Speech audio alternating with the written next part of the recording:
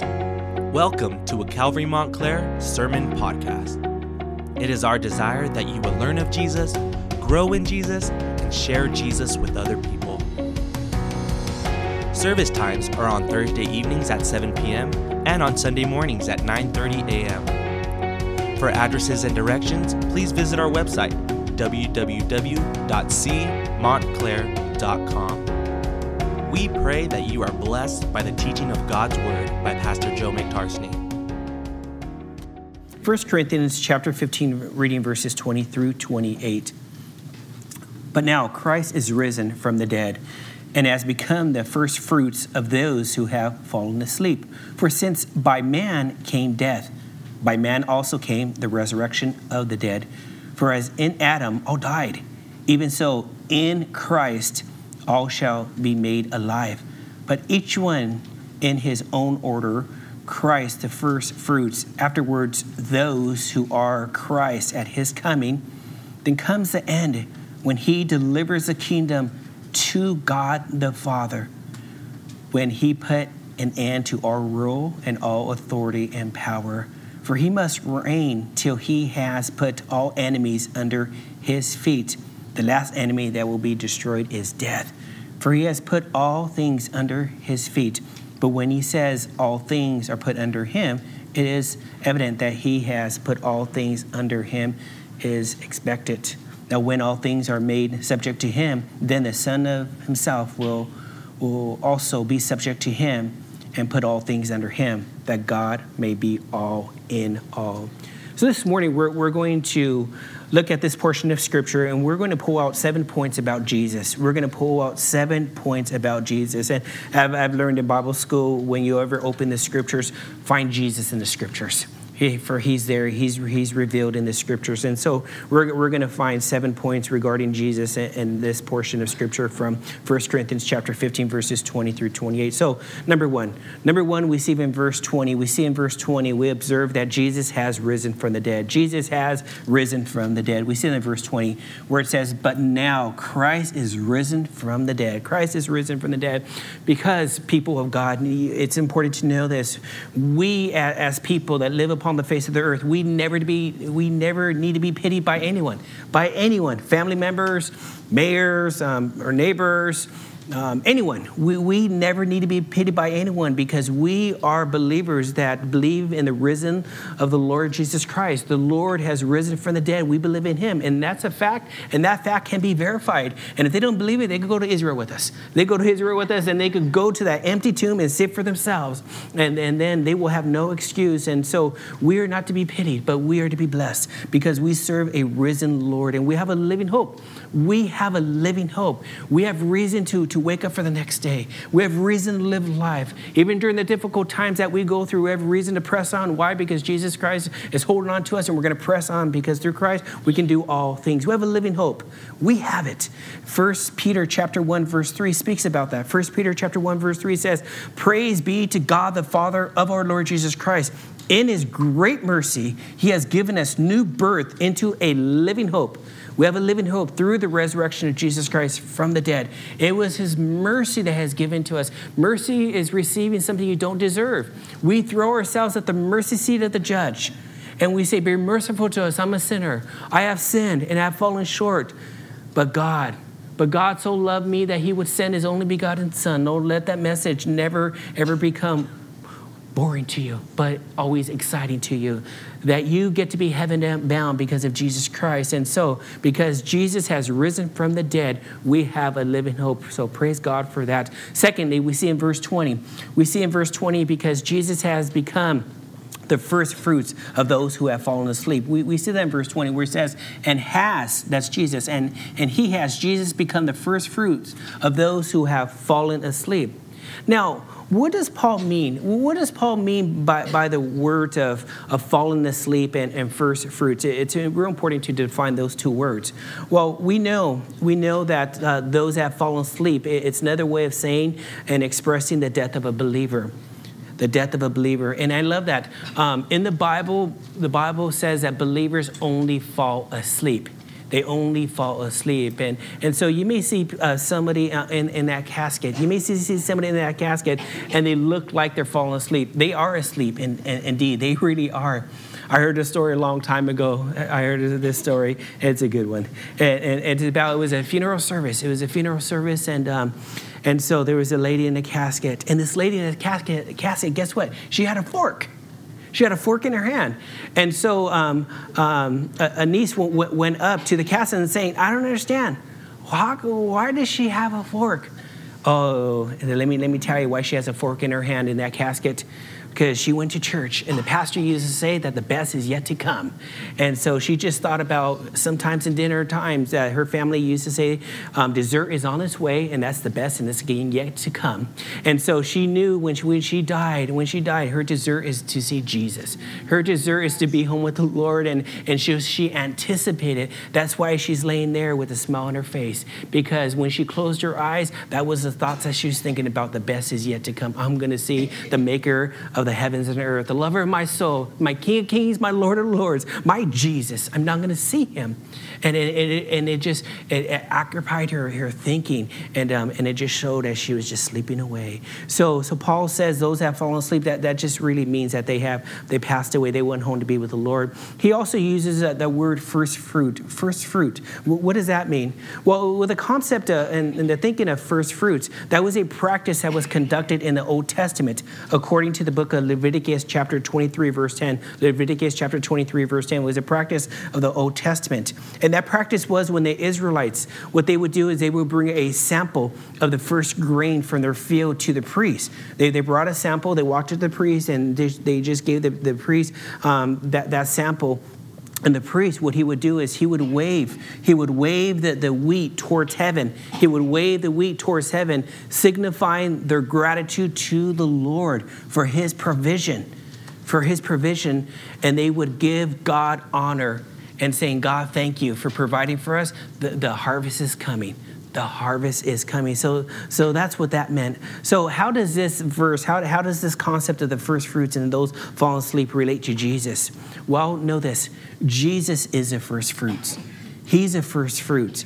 And because Jesus is the one himself, he went to the Father and he's waving himself to the Father. And he's the first fruit, and he rose from the dead. And what he is saying and what he did is he paid the way for the harvest. And we are the harvest. We are the harvest. So Jesus, in a sense, is waving to the Father. Here I am, rose from the dead. And because I rose from the dead, the people on earth, they are the harvest, and they're going to come. And all that is for us now to praise God, because he has provided a way through the resurrection of his son, Jesus Christ, that we are the harvest and we are now heaven bound. And so we know that according to Romans chapter 6, verse 5. Romans 6:5 says, for if we have been united together in the likeness of his death, certainly we also shall be in the likeness of his resurrection. So we are going to heaven because of Jesus. And then know that, never forget that. Know that during the times of trials, during the times of fear. As I was preparing this study, the Lord was ministering to me through an old hymn. The old hymn that says, because he lives, I can face tomorrow. Because he lives, all fear is gone. Because I know he holds the future. And I can carry on because he lives. And know that because Jesus lives, you can face tomorrow. Because Jesus lives, all fear is gone. Fear that what is occurring right now, because perfect love casts out fear. Jesus is love, and he loves you. And because he's with you, he loves you, you don't have to be afraid. And also fear is gone in the near future. When it comes to the time where you know, oh, I'm going to be closing my eyes, or you have a loved one that they're going to be closing your eyes, you don't have to be in fear. Yes, we're going to hurt because we're going to miss the interactions of them during the holidays. And then maybe you have a loved one that went home to be with the Lord this last year, and Thanksgiving is right around the corner, and Christmas, and it may be difficult for you. Oh, rejoice. Rejoice because they are rejoicing. They are worshiping the Lord, and rejoice and praise God because of Jesus Christ. You are going to be reunited with them soon and very soon. So we have hope. We have reason to live. We have reason to be thankful. And those times, those people that want to give up hope, those people that want to harm themselves, they often are people that have no hope. And so they need to be infused with hope. And hope is found in a person. Faith, hope, and love. And that's all in Jesus Christ. And so because of Jesus, we can press on. So may we never forget what Jesus Christ has done for us, especially during difficult times. You're going through a difficult time, read the word, listen to praise music, and get your mind to wrap around truth, because the truth will set you free, that you are an overcomer in Jesus Christ. Jesus has overcome even death. And because he has overcome death, you're going to be overcoming death in itself. In that death situation, you're going to overcome it too. Now, number three, the third lesson we learn about Jesus, we're going to see in verses 21 and 22 that Jesus brings life to us. Jesus brings life to us. Notice with me, verse 21 and verse 22. For since by man came death, by man also came the resurrection of the dead. For as in Adam all died, even so, in Christ, all shall be made alive. Now, we know that the first man that Paul is referring to in verse 21, that is in reference to Adam. And Adam, he brought death. He brought death to all mankind. And he brought sin because of his sin action. And we know that according to Romans chapter 5, verse 12. Romans chapter 5, verse 12 says, therefore, just as sin entered the world through one man, and death through sin, and in that way, death came to all men because all sin.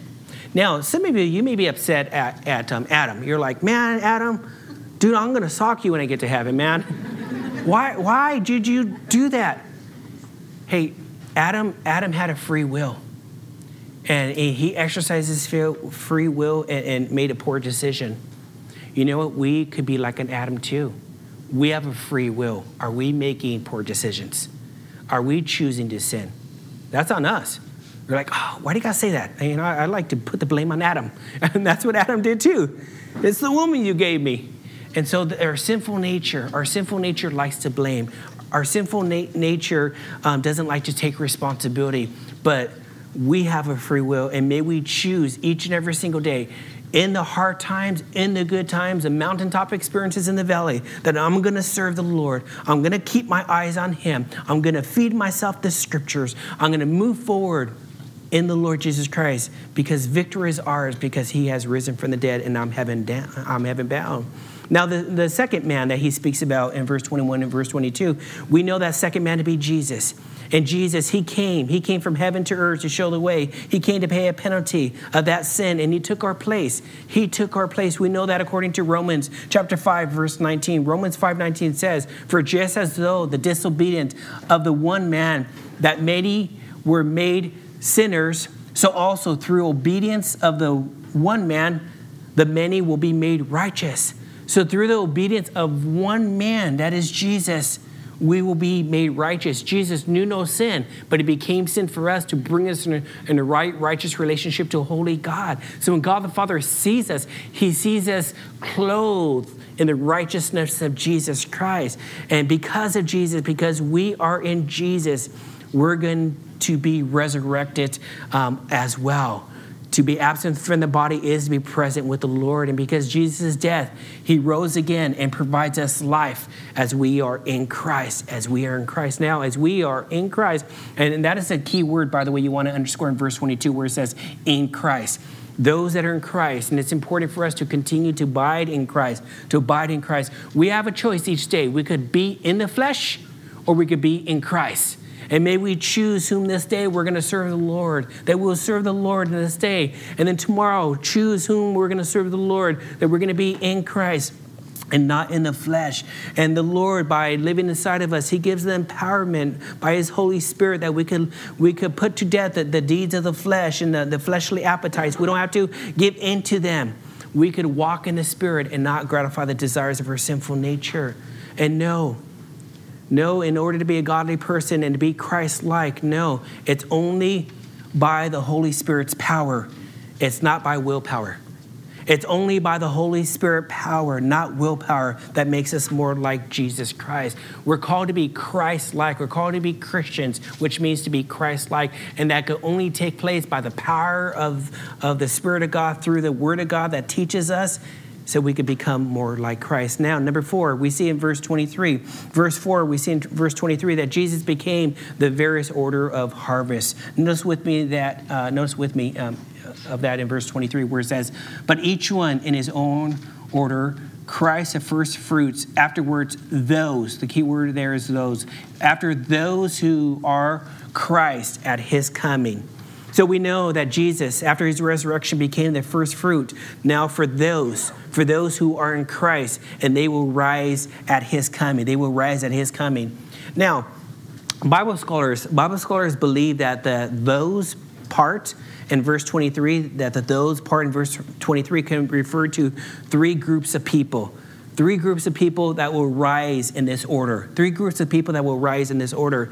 Number 1, when Jesus rose from the grave, number 1, that those believers in the Old Testament who died having faith, having put their trust in God as they were waiting for the coming Messiah, that they will rise. We know that according to the book of Daniel in the Old Testament, chapter 12, verse 2, where it says, multitudes who sleep in the dust of the earth will awake to the everlasting life. We know according to Ephesians chapter 4, verse 12, speaking of Jesus, and the one who descended is the one who ascended higher than the heavens. The people of faith in the Old Testament, they walked by faith and not by sight. They heard the coming of the Lord Jesus Christ. They knew that there was a Messiah that's going to be born into them, that will be their Prince of Peace, their Heavenly Father, their wonderful Counselor, the great I am. They knew he was going to come, and they put their trust in him. And so we know that the first group is from those people in the Old Testament that died in faith, hoping for seeing the Messiah. Secondly, we know that the second group of people is referring to the believers that have died currently. When Christ comes, the harvest of believers' bodies that have been buried, will meet the Lord at his coming. And we know that according to 1 Thessalonians chapter 4, verse 16. 1 Thessalonians chapter 4, verse 16 says, for the Lord himself will come from heaven with a loud command, with the voice of an archangel and the trumpet of God, and the dead in Christ will rise first. So this is what's going to happen. It's going to be a day, and we have to have our ears ready, because you could be driving, you could be with your children, and there's going to be a day when you're going to hear that trumpet. Dun-dun-dun-dun! That's kind of weak sauce, but that's my trumpet. You're going to hear that trumpet, and when you hear that trumpet, you look up, for your redemption draws nigh, and then Jesus Christ, he's going to come back, and then he's going to come back, and we're going to see him.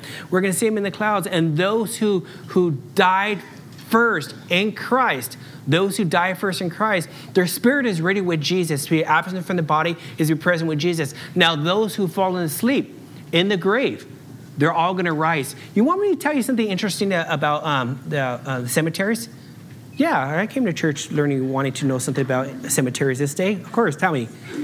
Did you know in cemeteries, and I'm there pretty often, officiating services, they're all buried one way. They're going to be facing the east. You know why? Because they knew way back when that Jesus is going to come back, so they will all rise and they will see him. Interesting fact, huh? Pretty cool, huh? And so that's why they're all buried the same way, so they can rise and see Jesus. And then those who are in Christ that are still alive, we're going to meet them in the air. So somehow, and I mentioned this last week, Bible scholars, they go round and round over this one. They don't like, okay, how does this happen? How does the spirit and the body, or those that have been cremated, how does it rise? I don't know. That's the mystery of God. So we leave that up to God. We just know it's going to take place, and then but that's up to God. But for us that are still alive and still remaining, we're going to be caught up and meet them together. Isn't that super cool? And that's going to happen in your near future. And there's times when I go through difficult times, I start thinking about things like that. I start thinking about the future, how it's going to be. And then when I think about the future, it puts me in perspective. Now, number 3, the the third group of people, the Bible scholars believe that they are the tribulation saints that will be meeting the Lord. They are the tribulation saints that are going to be meeting the Lord. Revelation chapter 20, verse 4 says, "And I saw the souls of those who have been beheaded because of their testimony for Jesus, and because of the word of God. They had not worshipped the beast or his image, and had not received his mark on their forehead or their hands. They came to life and reigned with Christ." And so if we know someone, we know someone that is rejecting Jesus, and they're called Christ-rejecting people. That's what they're called. They're unbelievers are called Christ-rejecting people. And if you know someone that you're like, no, I don't want to follow Jesus. I want to do whatever I want to do because I want to fulfill the pleasures of myself, and I really don't care about God. And you let them know, you'll probably go through the tribulation, and I need to tell you this. You'll probably go through the tribulation. By no means do not take the mark of the beast. By no means don't take the mark of the beast. And because if you don't, and you give a testimony to the Lord and you follow the word of the Lord, yeah, you'll be beheaded, but you'll go to heaven. and so follow the Lord, because it's all about Jesus. Out of his grace, he gives you another opportunity. Now in verse 24, we see the fifth aspect about Jesus. In verse 24, we see that in the future, Jesus will deliver the kingdom to his Father. And I love this. I can't wait till this takes place. It goes back to the Father. We see this in verse 24. Then comes the end. So it comes to end. So this is our future, by the way, folks. Then comes the end when he delivers the kingdom to God, the Father, when he puts an end to all the rule and all the authority and power. So there's going to be a day in the future. This is a future event that's going to be taking place for us. So there will be a day when Christ puts an end. And I love this. He's going to put an end to all these rulers. He's going to put an end to these rulers that abuse people with their authority. Because you know what? Sometimes you may have a supervisor like this. You're like, oh my, give that person a little authority and look what they do. They start changing everything and start making rules and regulations. And guess what? There's going to be a day where all their authority, all their power, all that is going to be done away with. And Jesus will deliver the kingdom right back to his Father. Right back to his Father. And it's going to be ruled and reigned by the Father. And so as you and I, we observe people that indeed, unfortunately, for whatever reasons, they abuse their authority, and they do it all over the place. Know that there's going to be a day where that will be taken away from them. And you could think that in mind as they're maybe pull you in their office and they're telling you this and telling you that. You could think in the back of your mind, one day you're going to lose that authority. And it's just true. Well, it's just true. And because there's only one that has a true authority, and that's the Lord Jesus Christ. He's the King of Kings, and he's the Lord of Lords. And he will take his rightful place as a blessed King of Kings. And so as he has come here on earth to do God's kingdom, to serve God's kingdom, he's going to give the kingdom right back to God. Matthew chapter 6, verse 10 says, Matthew 6:10 says, your kingdom come, your will be done on earth as it is in heaven. This is already declared in heaven. It's going to go down. It's declared in heaven, and it's going to happen on earth. So it's just a matter of time. So meanwhile, let's continue to further God's kingdom and speak about those that abuse other people over innocent people. For those that abuse their authority over people, let's speak out against that. Let's be their voice, and knowing that one day they're going to be losing all their authority and all their power that they have. And God has, and if God has blessed you with some type of supervisual responsibility to be a supervisor over people, may you lead like Jesus led. May you love people and tell people the truth and love and serve people and be that kind of leader and exercise your authority with kindness and with firmness. It's just so important. Now, number 6, we see this in verses 25 and 26, that all enemies will be under the feet of Jesus. All enemies will be under the feet of Jesus. We see that in verses 25 and 26. For he must reign till he has put all enemies under his feet. The last enemy that will be destroyed is death. So Paul here, he refers to the 100-year reign of Jesus, which is described in the book of Revelation, chapter 20, verses 1 through 6. And after that time, there will be a final Satan-inspired rebellion, according to Revelation, chapter 20, verses 7 through 10. And after that, Jesus will put all enemies under his feet. And I love this. The final enemy will be death itself. The final enemy will be death itself. And it's going to be glorious. Saints of God, is going to be glorious when there's going to be a day where there'll be no more death.